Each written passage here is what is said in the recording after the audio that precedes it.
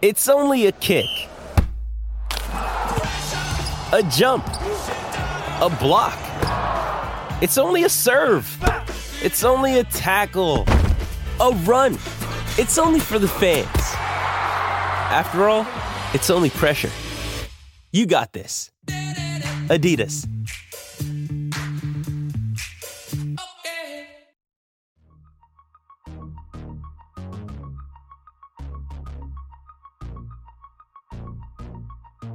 Hello and welcome to the Keystone Kickoff Show. I am Jim Galante along with T. Frank Carr. We've got an hour of Penn State football talk. T. Frank, we are going to start with the open practice that happened last weekend, something unusual in the James Franklin era. And I just got to imagine, for a scouting geek like yourself, this must have been nirvana. It was. The only problem was the rain kind of... It was an interesting situation because I have to be gathering information. I have to be gathering data. So it's not that I was afraid to be in the rain. It's that I was afraid of my equipment being in the rain. And that was an issue of I couldn't take a notepad out in the rain and write anything down. I couldn't take my phone out. And so I stood in the garage doors of Haluba Hall and watched from about 60 yards away for the first part of practice. So other than that, it was the only bummer. Like, yes, it was everything I wanted it to be of seeing situations, seeing certain formations and packages, seeing certain personnel groupings, all the things that I've been curious about and that we, been getting reports at BlueWhiteIllustrated.com about, but seeing it for myself in person, seeing those players perform. Yes, like I think a lot of people, you go into practice and you go, these are positional drills. I go into positional drills and I go, hey, I like the way that guy runs through that drill, or hey, that guy's got great hips, or hey, that guy doesn't know how to hold his hands yet. Or so like the whole thing was a lot of fun to just football nerd about with Penn State and thank you to James Franklin for opening practice. It sounds like everything went well. It sounds like he was pleased with the way everyone handled themselves, the fans included, of, not breaking the rules, which, by the way, I was able to go to Eagles camp this weekend, and he was saying that this is the same setup, same way that they do Eagles camp, Steelers camp. They were very serious about you not taking your phone out of your pocket at Eagles camp the other day. So it is, they ran a practice that was very similar to a professional one, and the atmosphere was great. Everything about it was just it was a really great time, other than the rain, which was a bummer, but the fans that stayed through the whole thing, like, I tip my cap to those fans. They are dedicated fans that really enjoy football. Okay, T. Frank, so we got to see an entire practice. What did we learn? Okay, so like, to explain physics, like, there's so many things. Ask me some specific questions and we'll get into it. But we learned that okay, overall the defense is good. What's the meaning of life? To pursue things passionately and to, I don't know. The defense looked really good on Saturday. From the defensive line back, they all made plays. And part of that is, like I mentioned, we were doing examination of not a full scrimmage of you're scoring points. Like, they're still practicing, so they're practicing situational. And to start to start the scrimmage, they were doing backed up against the goal line work. So the offense is getting the ball at like the 3-yard line, and they got to get out of a tight jam. So the defense has an advantage in that situation, and it's raining. So the defense had a huge advantage to start practice, and that kind of set the tone, which carried throughout. Like, once they got the ball to midfield and did a little bit of more midfield work and some third down work, Penn State had some success. But for the most part, the defensive line controlled the day with the Penn State offense, and then the secondary made some really impressive plays. Some really impressive plays from Caleb King, Johnny Dixon, and downward. You mentioned the defensive line excelled. This would not be a normal show for us if we didn't talk about the defensive tackles. Tell me about them and how... You said the defensive line excelled. That could be defensive ends. It could also be the defensive tackles. I want to hear about the defensive tackles. How did they look to you? Good. Jordan Vandenberg, we had heard the light came on for him, and he was, not only is he athletic, but he's using his athleticism correctly. I saw him get in the backfield a couple of times and get some tackles for loss. They had lots of penetration. See, this is the problem is The offensive line, when you're watching football live, it is a car crash. It's just people jamming into each other, and it's hard to say specifically who did what without being able to rewind it and play it again, and kind of that instantaneous movement. You can only focus on one thing at one time, and I was so far away that I didn't focus specifically on the offensive and defensive line for most of practice. But I got a couple of glimpses here and there. The defensive tackles were good. They're what we expected they would be, which is quick, penetrating, and athletic. And that's not to say that they're not big and strong. Those skills are the ones that lead the way, and now they're strong enough to use those skills. I think is the way you should look at that. If they have the size to use that athleticism and strength against more types of bodies on the offensive line. But the defensive ends were getting great work in run defense as well. Adisa Isaac had a bunch of tackles and gummed up things in the backfield, and just in general, Penn State running in the middle, there were no discernible holes. It was the defensive line was holding the point of attack. They were mixing things up so that there was no gaps for the running backs to run through, and it was a lot of pushing the pile for the offense. And from where I was, I couldn't tell how many yards they were pushing that pile, but there were a couple of times the offensive line got a good push, and they were able to get maybe an extra 2 or 3 yards for the running back. But for the most part, it was the defensive line in the backfield causing problems for the offense. The consensus seemed to be the defense outplayed the offense. So what's the conclusion? The defense is just spectacular. The offense is hurting.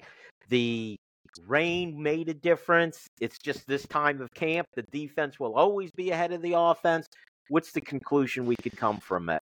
So the conclusion is don't take a conclusion from it, because, we talk about sample size. We get to see 10 minutes of practice a day, and that's always the thing is like, if we get 10 minutes of practice and I see the same thing and I see the same results over the course of 6 months, like, talking about X player struggling through X, like that is something that we can say, okay, we've seen that multiple times across multiple different practices, multiple different situations, times of year, etc.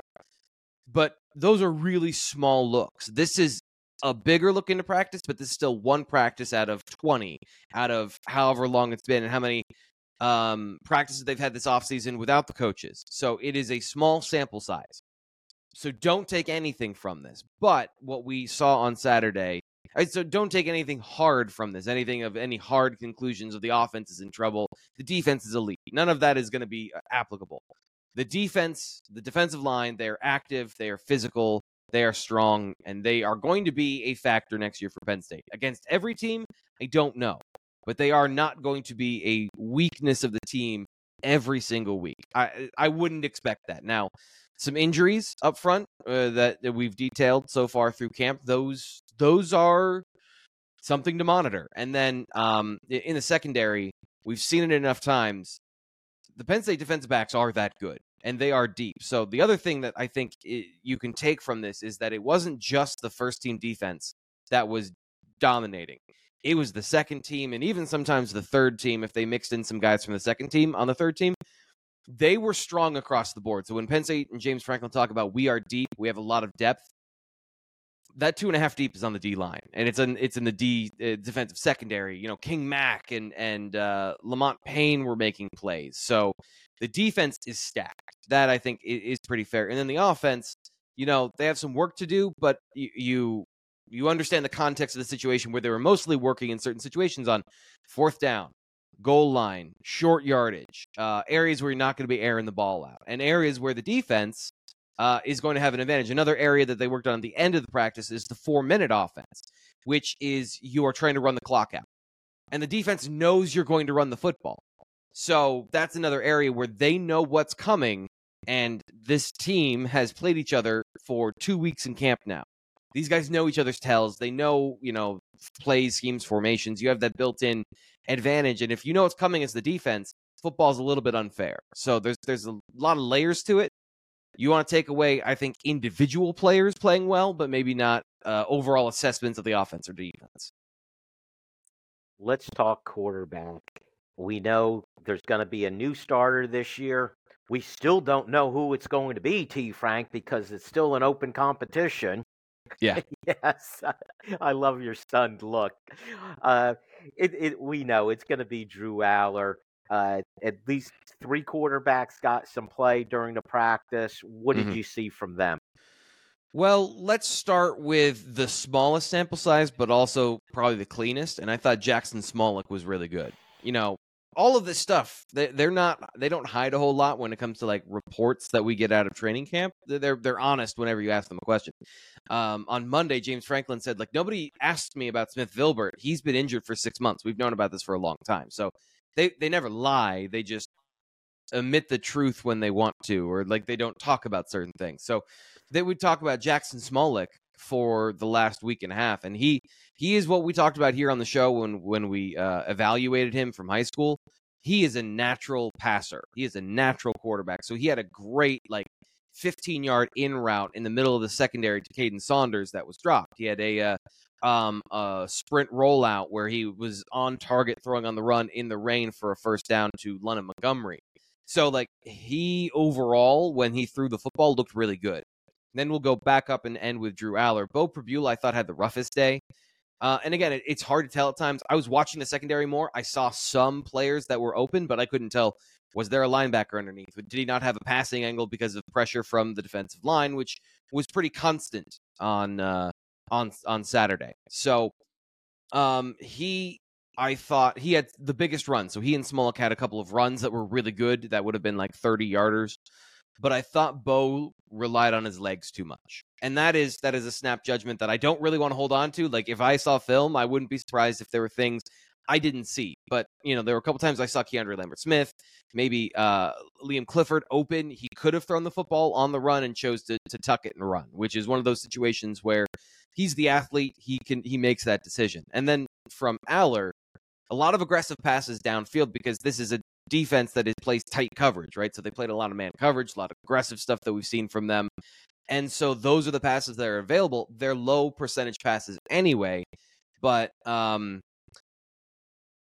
don't want to say too much of he forced passes into Theo Johnson, because if Theo catches it, that's a great pass where it's a tight thread up the seam. He and Khalil Dinkins were off on one. And the thing I think that I took the most away from is he was a little bit sped up by the pressure. So we've heard that he's been really good against this defense who has been going hard at him, but I didn't see that on Saturday specifically. So that was kind of maybe not his best practice. Some of the easy throws were a little bit off target. Now the receiver still caught them, but it wasn't catch and run. So it caused some situations where guys got tackled for not get the first down because the ball was high and somebody missed a block and, they couldn't make up for both of those things. So just a little bit off, thought he was a little bit sped up, and he can recover from those things, but nothing egregious and really not a whole lot. He didn't throw a whole lot of passes. So there wasn't we had him thrown over the middle and hitting linebackers in the head with a helmet or anything like that. We didn't get to see a full complement of Drew Aller opening up the offense. A lot of big packages and personnel and running the football on Saturday. Okay, very good, T. Frank. Love the first-person report from practice. You talked a little bit about it already. We're going to talk about the Penn State depth that they've developed with this team. Stay tuned for quarter number 2.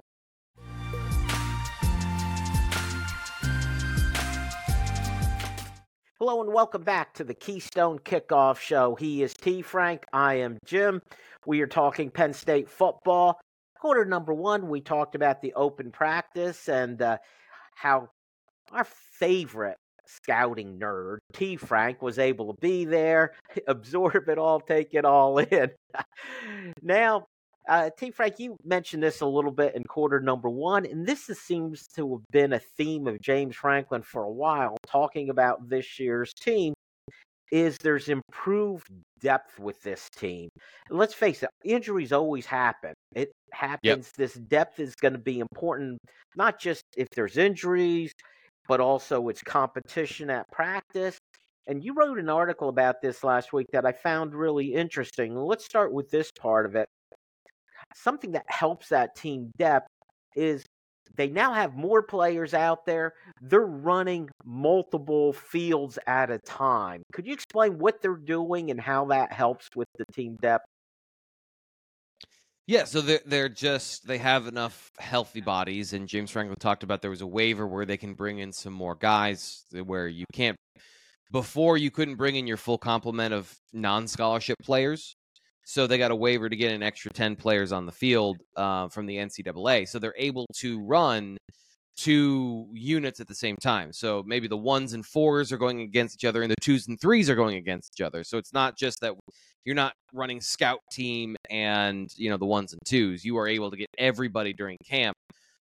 A lot of work, and he actually talked about this on Monday, where he said that the 4s, the 3s and 4s especially, so those young guys, some of the guys at the bottom of the roster, for example, like a Kavion Keys who just got here, right? Or Dante Cephas we saw running with the 3s, trying to get integrated into the offense, not just being given a spot in the top 2, which I think is how you should read that, not, oh no, he's not very good. It's that they make you earn your spot at Penn State, which is why some transfers aren't interested in coming to Happy Valley. They have been getting those guys so much work that it's already double what they got last training camp. So what happens is not only do they have more of that talent we talked about on the defense, where you've got your 3rd string safety, King Mack, is going to play this year. So you've got 5 safeties that are legitimately talented.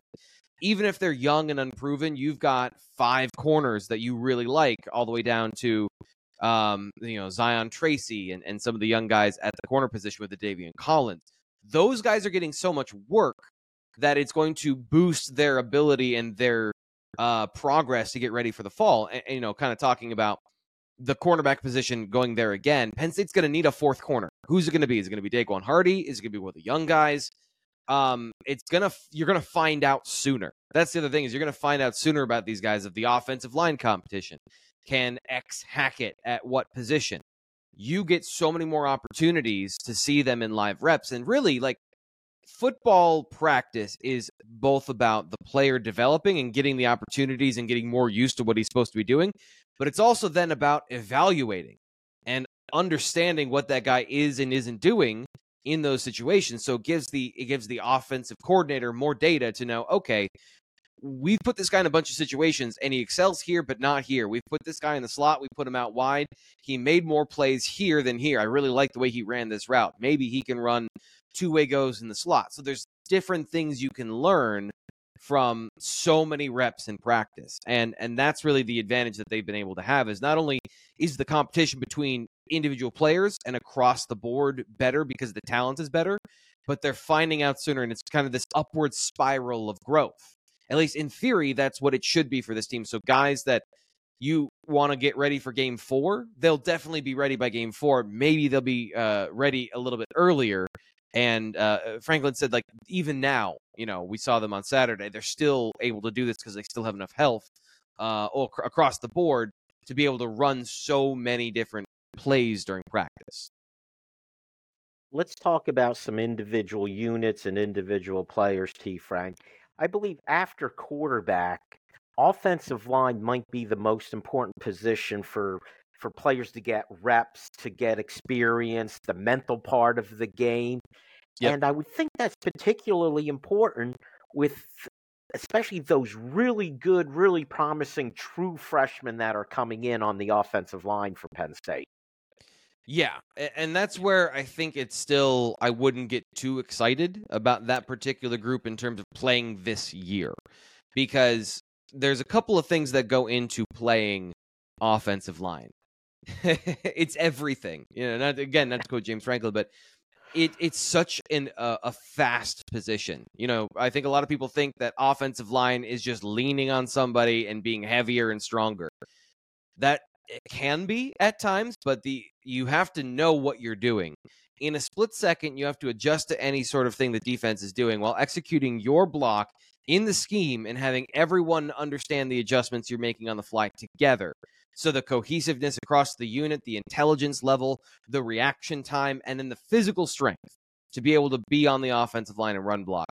Some guys, again, you can play this back in somebody who's a natural athlete that is just better than everybody else. He's going to overcompensate, and you're going to be like, well, T. Frank, you don't know what you're talking about because look at this guy. Like, okay, that's one guy. That's one player that can do that. It is rare for those guys to be able to do that. The level and the layers of things you need to know as an offensive lineman to block, especially in the run game, perfectly, is very high. And some of that stuff only comes with time because you can only get so big and strong in one lifting cycle. And then you got to kind of layer those on top of each other to be a pure, to be the athlete you need to be to play on the offensive line. So they're getting good mental work. They're getting a lot of good learning the position. And this is an area where I think the offensive line struggled on Saturday is they were put in situations where they had to be great and they had to win their one-on-ones, their individual battles up front because the defense had them in a situation where the defense knew what was coming a lot. And one-on-one, the defensive line was better than some of these freshman offensive linemen that were integrated in because, Landon Tangwell wasn't at practice, which we some people have reported. Olu was being held out because he wasn't going through the contact stuff. So you're getting into that depth immediately in the first and second line on the left side. So you got some young guys playing where maybe you have All-Americans or guys that are veterans, especially on the left side. So, those are the things you're going through in practice. And T. Frank, you talk in terms of this is something where the payoff will probably be in another year, like in 24, with guys like Javon Williams and Alex Birchmeyer. But if I had talked to you about this a year ago, you probably would have been saying the same thing about Drew Shelton.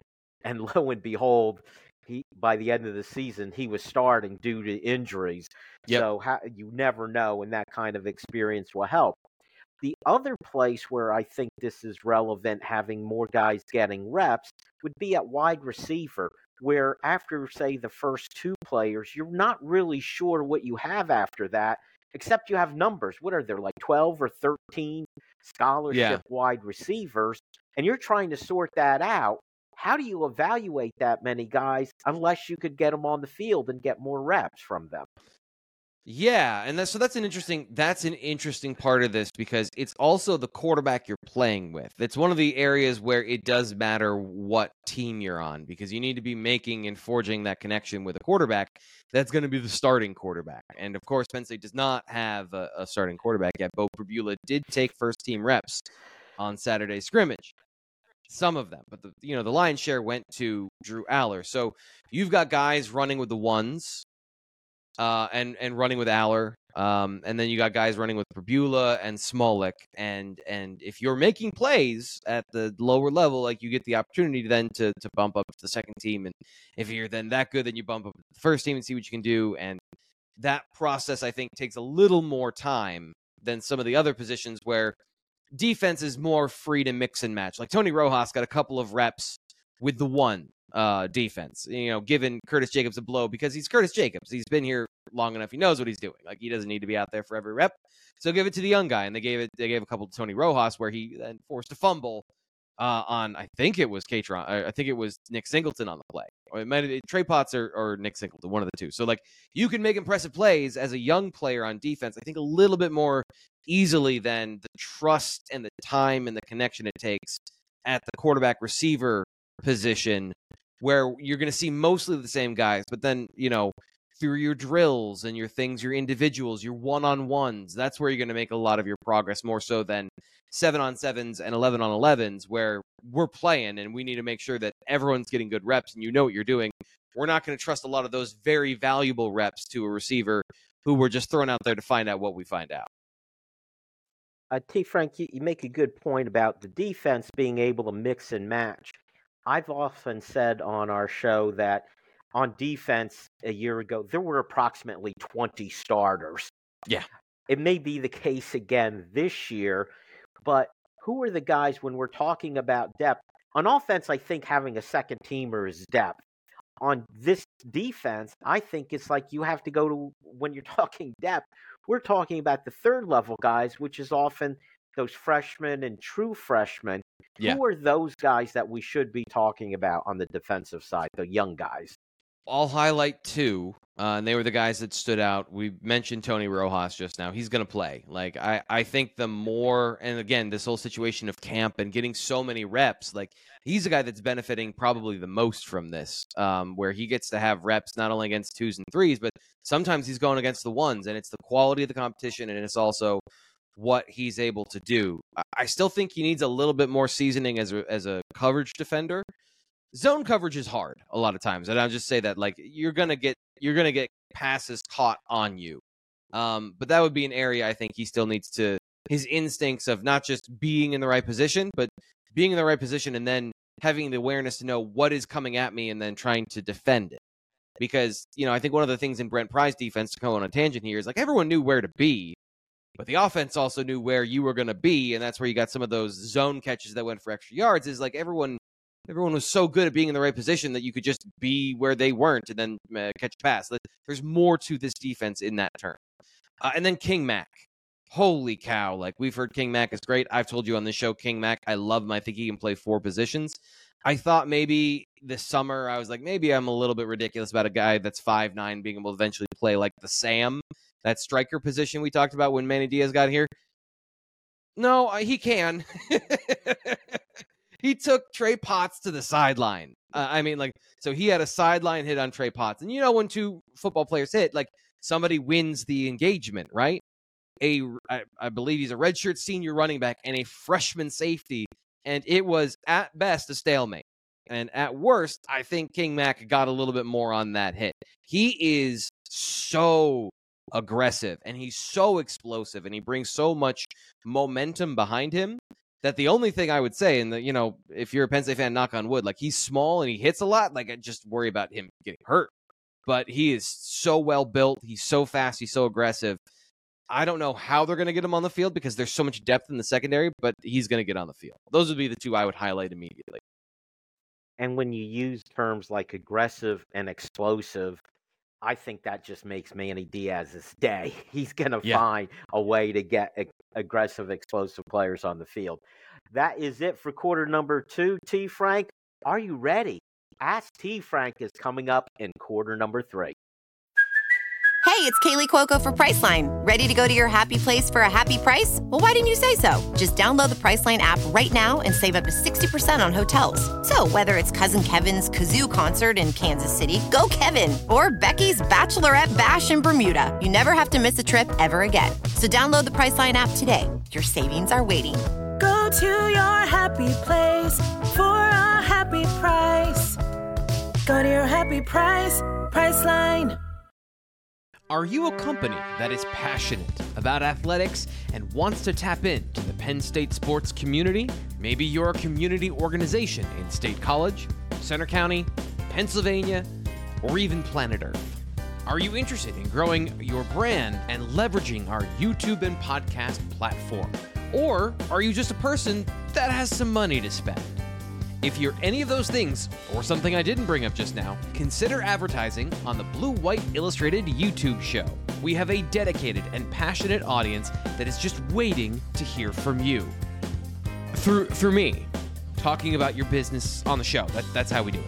So if that sounds like something you're interested in, email Michelle DeLee Hamilton at michelle@comanpub.com. That's michelle@comanpub.com. We're waiting to hear from you. Through me, talking about you. Again, that's how we do it.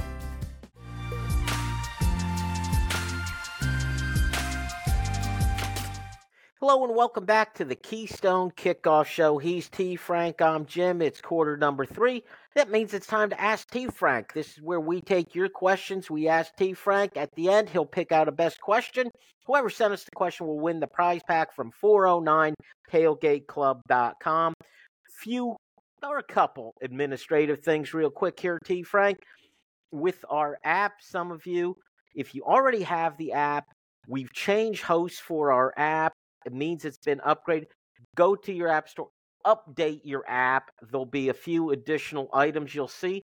One of them, you'll see the Blue White Illustrated logo. If you go, you'll get to the YouTube channel where T. Frank is the host. Not only that, but once a week, you'll get to see me with T. Frank. You'll see the video version of this show, which is fantastic. T. Frank, we are so happy to be teaming up with you on that. Also, if you've been a winner over the last several weeks, due to our changeover, we've had some slip-ups, some things fell through the cracks. If you've won a prize over the last month or so and we haven't sent it out to you, please just send me an email. Let me know what's going on, and we'll make sure we'll get that out to you. And I apologize for any mess-ups there. All right, T. Frank, let's get to the questions. Let's start with Jason. Jason is in Alexandria, Virginia. He says, T. Frank, we're hearing the positive reports about Smolik at quarterback. What have you seen from him? We talked about it a little bit in the first quarter. I'll just reiterate what I saw from him in high school, because I think that it translates, and he just needs to learn the offense. The dude's a stone cold killer. Like, when we talk about having it factor, and I'm not saying he's going to be a franchise quarterback necessarily, that sort of thing. But when it comes to playing in the moment and making the right decision and keeping your process level from a mental standpoint, he is excellent at that in terms of knowing where to go with the football, finding open receivers, and trusting himself to throw the football into tight windows, whether it's with anticipation or with pace or just finding the open guy. And we saw that again on Saturday with his ability to convert, just make plays. And that always sounds like a cliche and an out, but there's something about that in terms of his spatial awareness and his intelligence of knowing the situation as much as he knows exactly what the play is and being able to draw it up in his mind like beautiful mind on a whiteboard. Like Mike Yurcich just said, he needs to get better at knowing the offense. And he used a word that I can't remember exactly, but basically articulate the offense.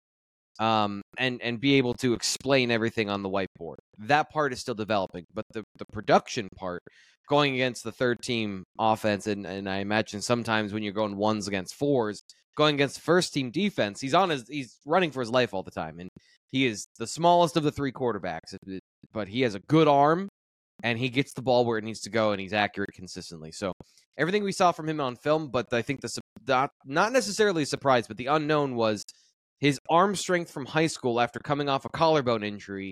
How strong is his arm? And it looked like overall there was more to develop there. It's gotten stronger. So even after his senior season, it was good. It wasn't necessarily great. He looks like he throws darts now. Like he's got a strong arm to put the ball where it needs to go. Okay, let's move on. Let's get to Kevin in Port Matilda, who says, T. Frank, I actually like the defensive tackles on this team. Who do you think among them could be the breakout candidate? The interesting thing is they're all kind of the same shape. So Hakeem Beamon is bigger. Like, I had a hard time recognizing Beamon because normally I'm like, where's the guy that doesn't look like a defensive tackle? Oh, there's Hakeem Beamon. But I was like, okay, so there's the defensive tackle I don't recognize. Who is that? Oh, that's Hakeem Beamon. So I think James Franklin talking about like a breakout year from him, I could buy that. Like, he's 285. I think he can maintain that and get bigger. He seems to now know how to do that, in terms of the calories it takes for him to keep weight on. So that's an area I'd start with. You generally start with a veteran who you've seen flash for several years, but needs to really put it all together. He seems to be putting it all together because, again, he was a guy that played very well when we looked at them on Saturday. Zane Durant, he's going to have a lot of different roles within the defense. So breakout in terms of dominant guy on the roster. I don't know if that's just his, not yet, maybe midway through the season. He might be a guy that starts to do that. And then my favorite, Jordan Vandenberg, because this is the thing about Jordan Vandenberg. He's big. He's 300 pounds. He's aggressive. And now he's confident. And he's got great athleticism, great agility. And he's explosive off the ball. He hasn't lost any of that explosiveness while being the size that he is. His biggest issue was knowledge of the playbook, and he is a little bit limited in his frame, like his length. But you can overcome those things if you are playing more aggressive and smarter and faster than the other guy. And it seems like he is turning that corner into being somebody who does that. So breakout player that makes more plays, he might be the guy of that group. I'll go with those three. And one of those three is going to be somebody that takes a step forward. It's nice to hear that there's at least three candidates for that, though, T. Frank. Again, talks a little bit to that depth thing that we were talking about earlier. All right, let's go with Paul in Binghamton, who says, hey, guys, I am really pumped for the season. Can't wait to get into the stands with my T. Frank and beer. Well done, sir. Great reference to the last show. That T. Frank is becoming a thing. I think the James Franklin issues on game day are overblown. But is there an area that you think he could do better on game day? This, of course, is alluding to, we hear it so often, James Franklin, game management. I do think Yeah. that's a little bit of an old thing, and it's hard for me to point at too many situations where he blew it on game day. But do you see anything from him that you think, you know what, he needs to improve there?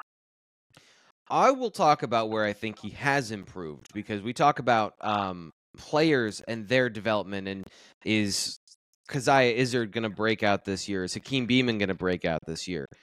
Coaches also can improve. Like, they're people that can learn from their mistakes. And I think there has been a lot of growth in learning as a head coach from James Franklin. I think he is torn in a certain area of, he believes strongly in analytics. He believes in the information. He's a very data-driven person. But his gut can tell him stuff. And I think sometimes, this is just my reading of the situation, he second guesses himself, and then maybe the timeout comes, and he's got a plan and he knows the plan, but then he goes, okay, maybe I want to think about it for a second. And then fans sense that as like a weakness or indecision instead of like an ironclad belief, and I'm going to memorize exactly where I need to be in these situations. I think he's smart enough, he sees all the possibilities, and sometimes that can get in his way from a time management standpoint. I don't pay attention to a whole lot of these things, by the way, because I'm too busy evaluating the plays that are happening, that are determining whether or not he looks smart afterwards. So that's an area where I think, for me, I'm not very astute. But these are the areas that I think a lot of fans, they take some umbrage with his timeout management, end of half situations. I think the Maryland game a couple years ago, or last year, he was trying to see if they could hit a big run and then get in position for a field goal. And then he went, you know what? It's not worth it. And then everyone thinks it looks bad. And like, it means nothing. Like, in terms of the actual outcome of the game, he did the thing that would be the safest and not give Maryland points. But the fact that he tried something, fans don't seem to like when you try something. So I guess I would put it there. But I also don't hate that. I like somebody who's aware, and I like somebody who is thinking about multiple realities instead of only believing in one, which is, some of the stuff that I get into eye rolling about, the traditionalism of how you do things with the clock and timeouts and etc. Hey, Frank, we'll get it. The question and the way you answered it is probably a good segue into our fourth quarter, where we're going to talk about when you go for it and when you don't on fourth down. And here is a rule on any of these things. When you do a trick play or you go against the grain, you're brilliant when it works and you're an idiot when it doesn't work. It's as simple as that, T. Frank. And, the fact of the matter is, coaches could make a mistake with their decision, but if it works out, Nobody knows. It's fine. Yeah, exactly. And I'll go back to, I think it was actually in a bowl game. I want to say when Penn State played Tennessee back in the 90s with Joe Paterno, and I believe it was towards halftime. Clock running out. They're down on about the 15-yard line. You got to throw the ball because you got to stop the clock if you don't get in the end zone. And he chose to run the ball. Yeah. But they scored. They ran it in. So it was brilliant. Yep. But God forbid they didn't make it. It would have been – I still to this day think it was a bad decision on his part. But they saw something and it actually worked. So you're brilliant if that's the case. All right, let's go to Pat in Connecticut, who says, hello, KSN team. There's plenty of predictions this year for a three-way tie with Penn State, Ohio State, and Michigan for the Big Ten East. The tiebreaker that will most likely separate them would be their cross-divisional opponent's record. I can't be the only one that thinks it's silly, since none of the tied teams have any control over it, including scheduling those teams. Wouldn't it make more sense to at least do the tiebreaker based on your complete schedule, wins and losses, including out of conference? At least then you'd punish teams like Michigan, who scheduled cupcakes for out of conference games. Bonus would be that we might see better out of conference matchups. What do you think about the tiebreaker there, T. Frank? That question makes me tired, is what I'm going to say. Because, here's the thing. Our first assumption is that all three teams are tying for the top of the Big Ten East. And I don't believe that that's going to happen. I think that these teams are going to sort out the way they sort out. And we're not going to have to worry about going down to the granular levels of conference schedule and cross-conference. So the situation that you're concerned about here is such a low percentage possibility of the future. It is a possibility. I mean, we will see this at some point in the future because we've seen it in scheduling in the past, in the NFL or on the college football level. But until we get there, I am not going to be concerned about this. This is the same thing that, and I hope I don't make her mad by saying this, but if my wife and I talk about ever having kids and she's like, well, what about? I'm like, that's 15 years in the future. I'm not concerned about that. I'm concerned about what happens next. And Penn State needs to get through the month of September before they even get to any of these games. So I guess that's not to not answer the question, because I don't have a good answer to the question for you. It sounds like that was an opinion in a question. Well, I'll take it on then, T. Frank, because I'm one of those, when I'm asked to make my prediction for the season, that's my prediction, a three-way tie among those three teams, round robin where they beat each other, and it'll be a total mess. And you're right, as far as the probability of that ever happening, when they were making these tiebreaker rules, to have three teams in this kind of tiebreaker. And the fact is, with divisional play, they're going to play each other. If it were two teams tied, head-to-head could decide it. With three teams, this is probably what you're going to end up with. And you know what? It's going to be a mess. Whoever gets left out, however you do it, it's going to be a mess. To Pat's point, taking in the your entire schedule, I think he makes a valid point, because you're right. You're going to determine the fact that Purdue has one more win than Minnesota, decide your Big Ten champion, and perhaps even who makes it to the playoffs. Although, scheduling Kent State versus Delaware, that might be the end result of including that out-of-conference schedule. The real answer is there's not a good answer to it. There's not a good way to do this tiebreaker, is there, T. Frank? No. And, that's what... And the solution to all this is go out and win your games, T. Frank. It's very simple. Don't split those games with Ohio State and Michigan. Beat them both. Leave no doubt. Be undefeated. You'll go to the championship game and beat on somebody from the West and get yourself a college football playoff entrance. That is it, T. Frank, for quarter number 3. Stick around quarter 4. T. Frank is going to pick out the winner.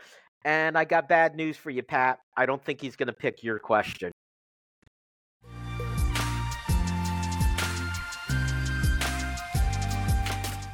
And welcome back to the Keystone Kickoff Show. He's T. Frank, I'm Jim, and it's the fourth quarter. T. Frank, before we get to our topic, we need a winner from Ask T. Frank. Who is your winner? Something that, again, we don't talk about a whole lot. I like the topic of people developing, people getting better. So Paul in Binghamton asking about James Franklin and where he can develop as a coach.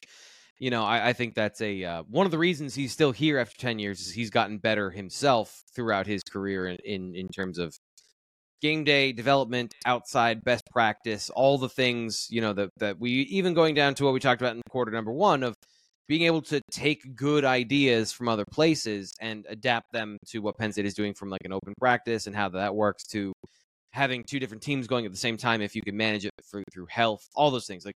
Improving every day, getting 1% every better is the cliche he uses, but it seems like he's a guy that actually lives by it.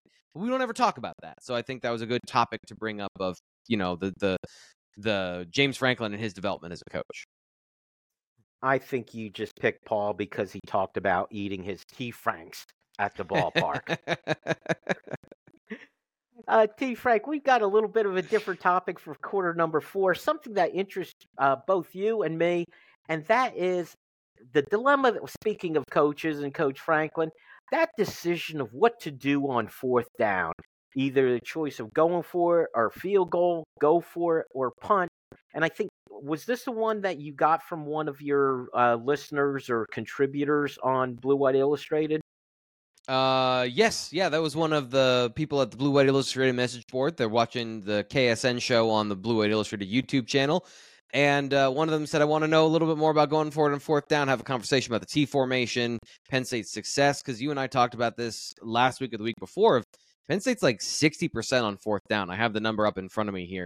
They are 6th in the nation. They won fourth down on 70% of their attempts, 21 out of 30 attempts. So." For people that think like it's a bad idea and like they're one of the best in the country in terms of going out forward on fourth down and picking their spots. You don't get to 70% conversion rate without knowing, like the spots to take it. And you're a little more successful when you have a Nick Singleton or a Katron Allen carrying the ball. And we saw the difference with this Penn State team just a few years ago. 3rd and 1 or 4th and 1 was a nightmare. Now, Yep. T. Frank, if you talked about James Franklin being analytical, I think you and I are both analytical type thinkers.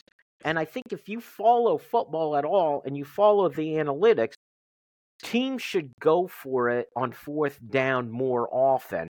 It's my personal belief the reason why it doesn't happen is because if you punt the ball, no one criticizes you. If you go for it and miss, you get criticized for it. Well, James Franklin's actually talked about that. That's the biggest issue. Yeah, James Franklin's actually talked about that, where it's like immediately afterwards, the color analyst says, I don't know if I would have gone for that. And his point was maybe you should say that before it happens so that you don't get to the benefit of hindsight, because that happens a lot. And that is the perception that is then generated to the audience.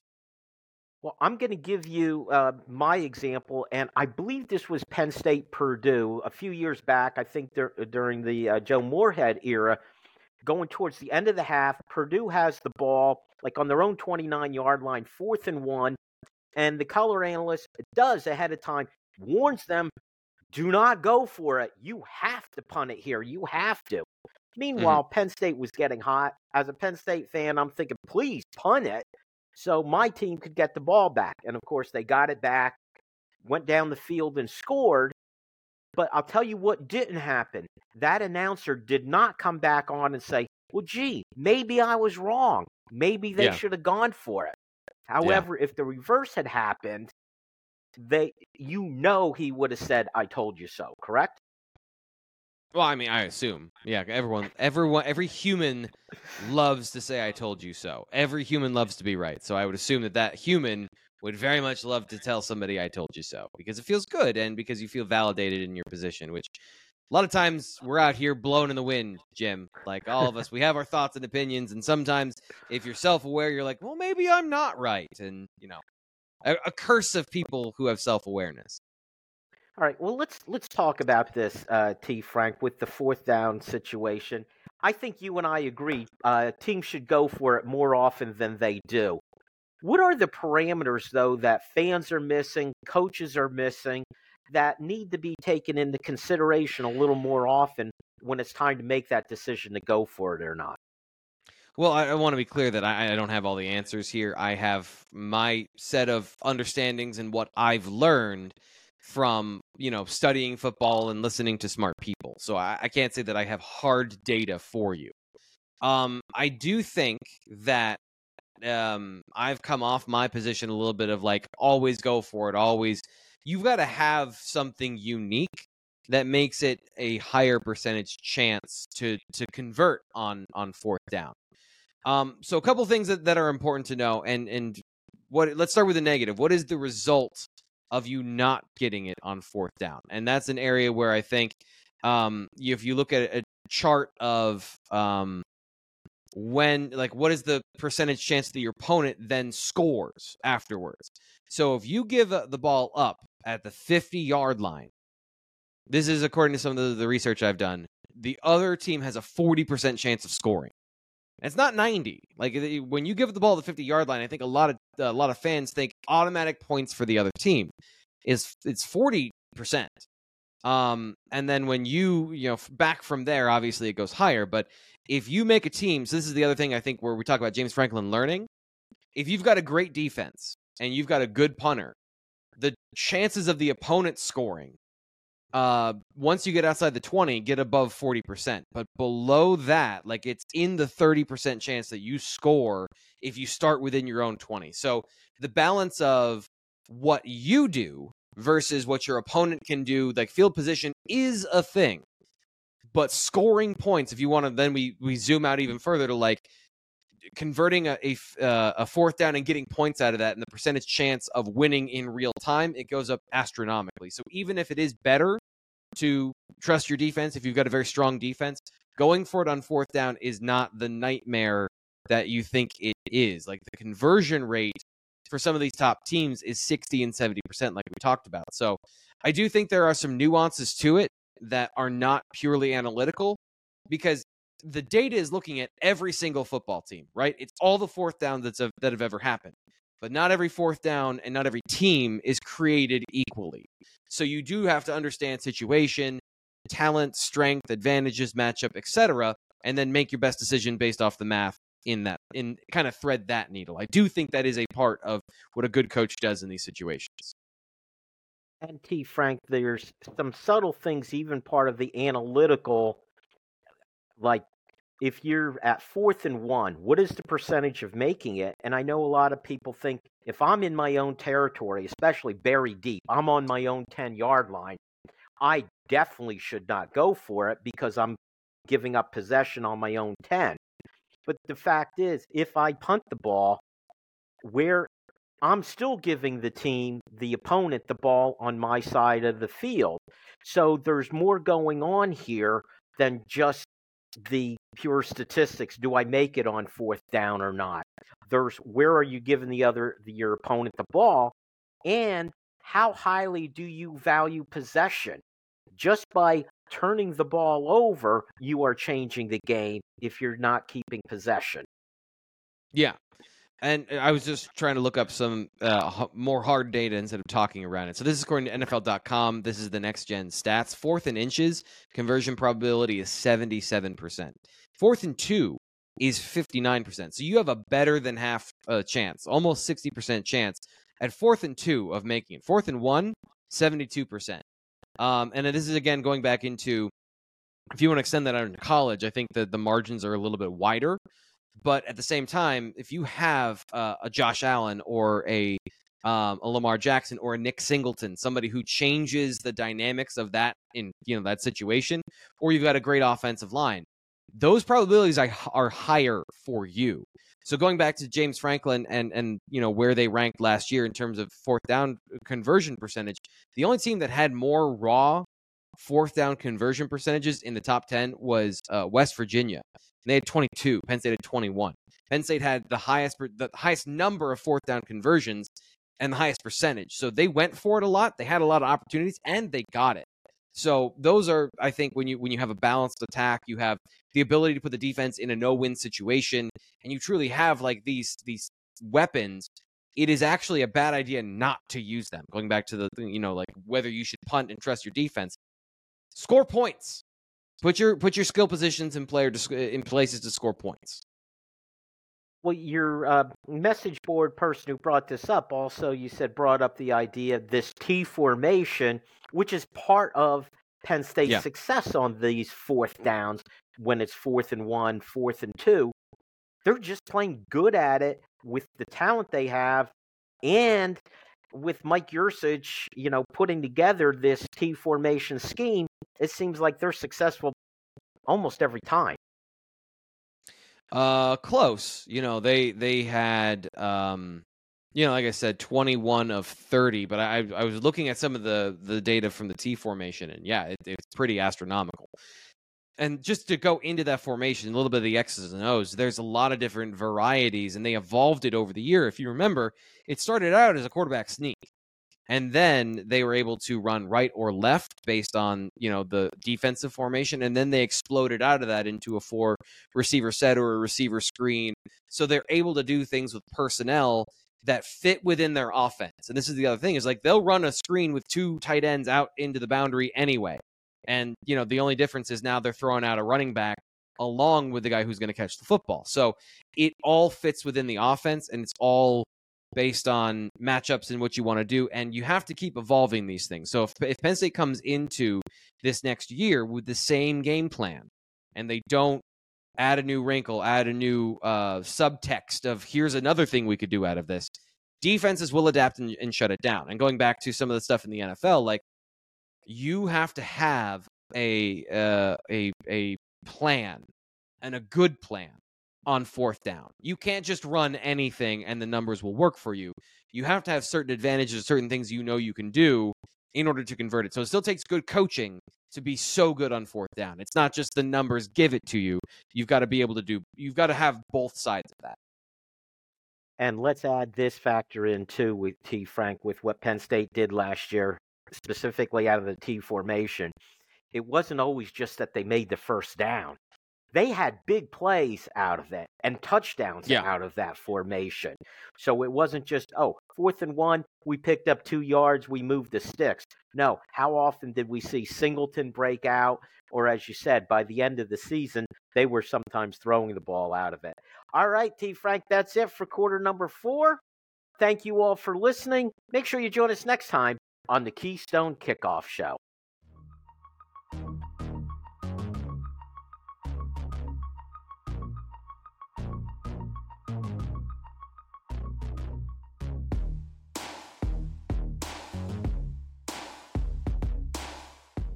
Hello, it is Ryan, and we could all use an extra bright spot in our day, couldn't we? Just to make up for things like sitting in traffic, doing the dishes, counting your steps, all the mundane stuff. That is why I'm such a big fan of Chumba Casino. Chumba Casino has all your favorite social casino-style games that you can play for free anytime, anywhere with daily bonuses. That should brighten your day a little. Actually, a lot. So sign up now at ChumbaCasino.com. That's ChumbaCasino.com. No purchase necessary. BWI. Void where prohibited by law. See terms and conditions. 18+.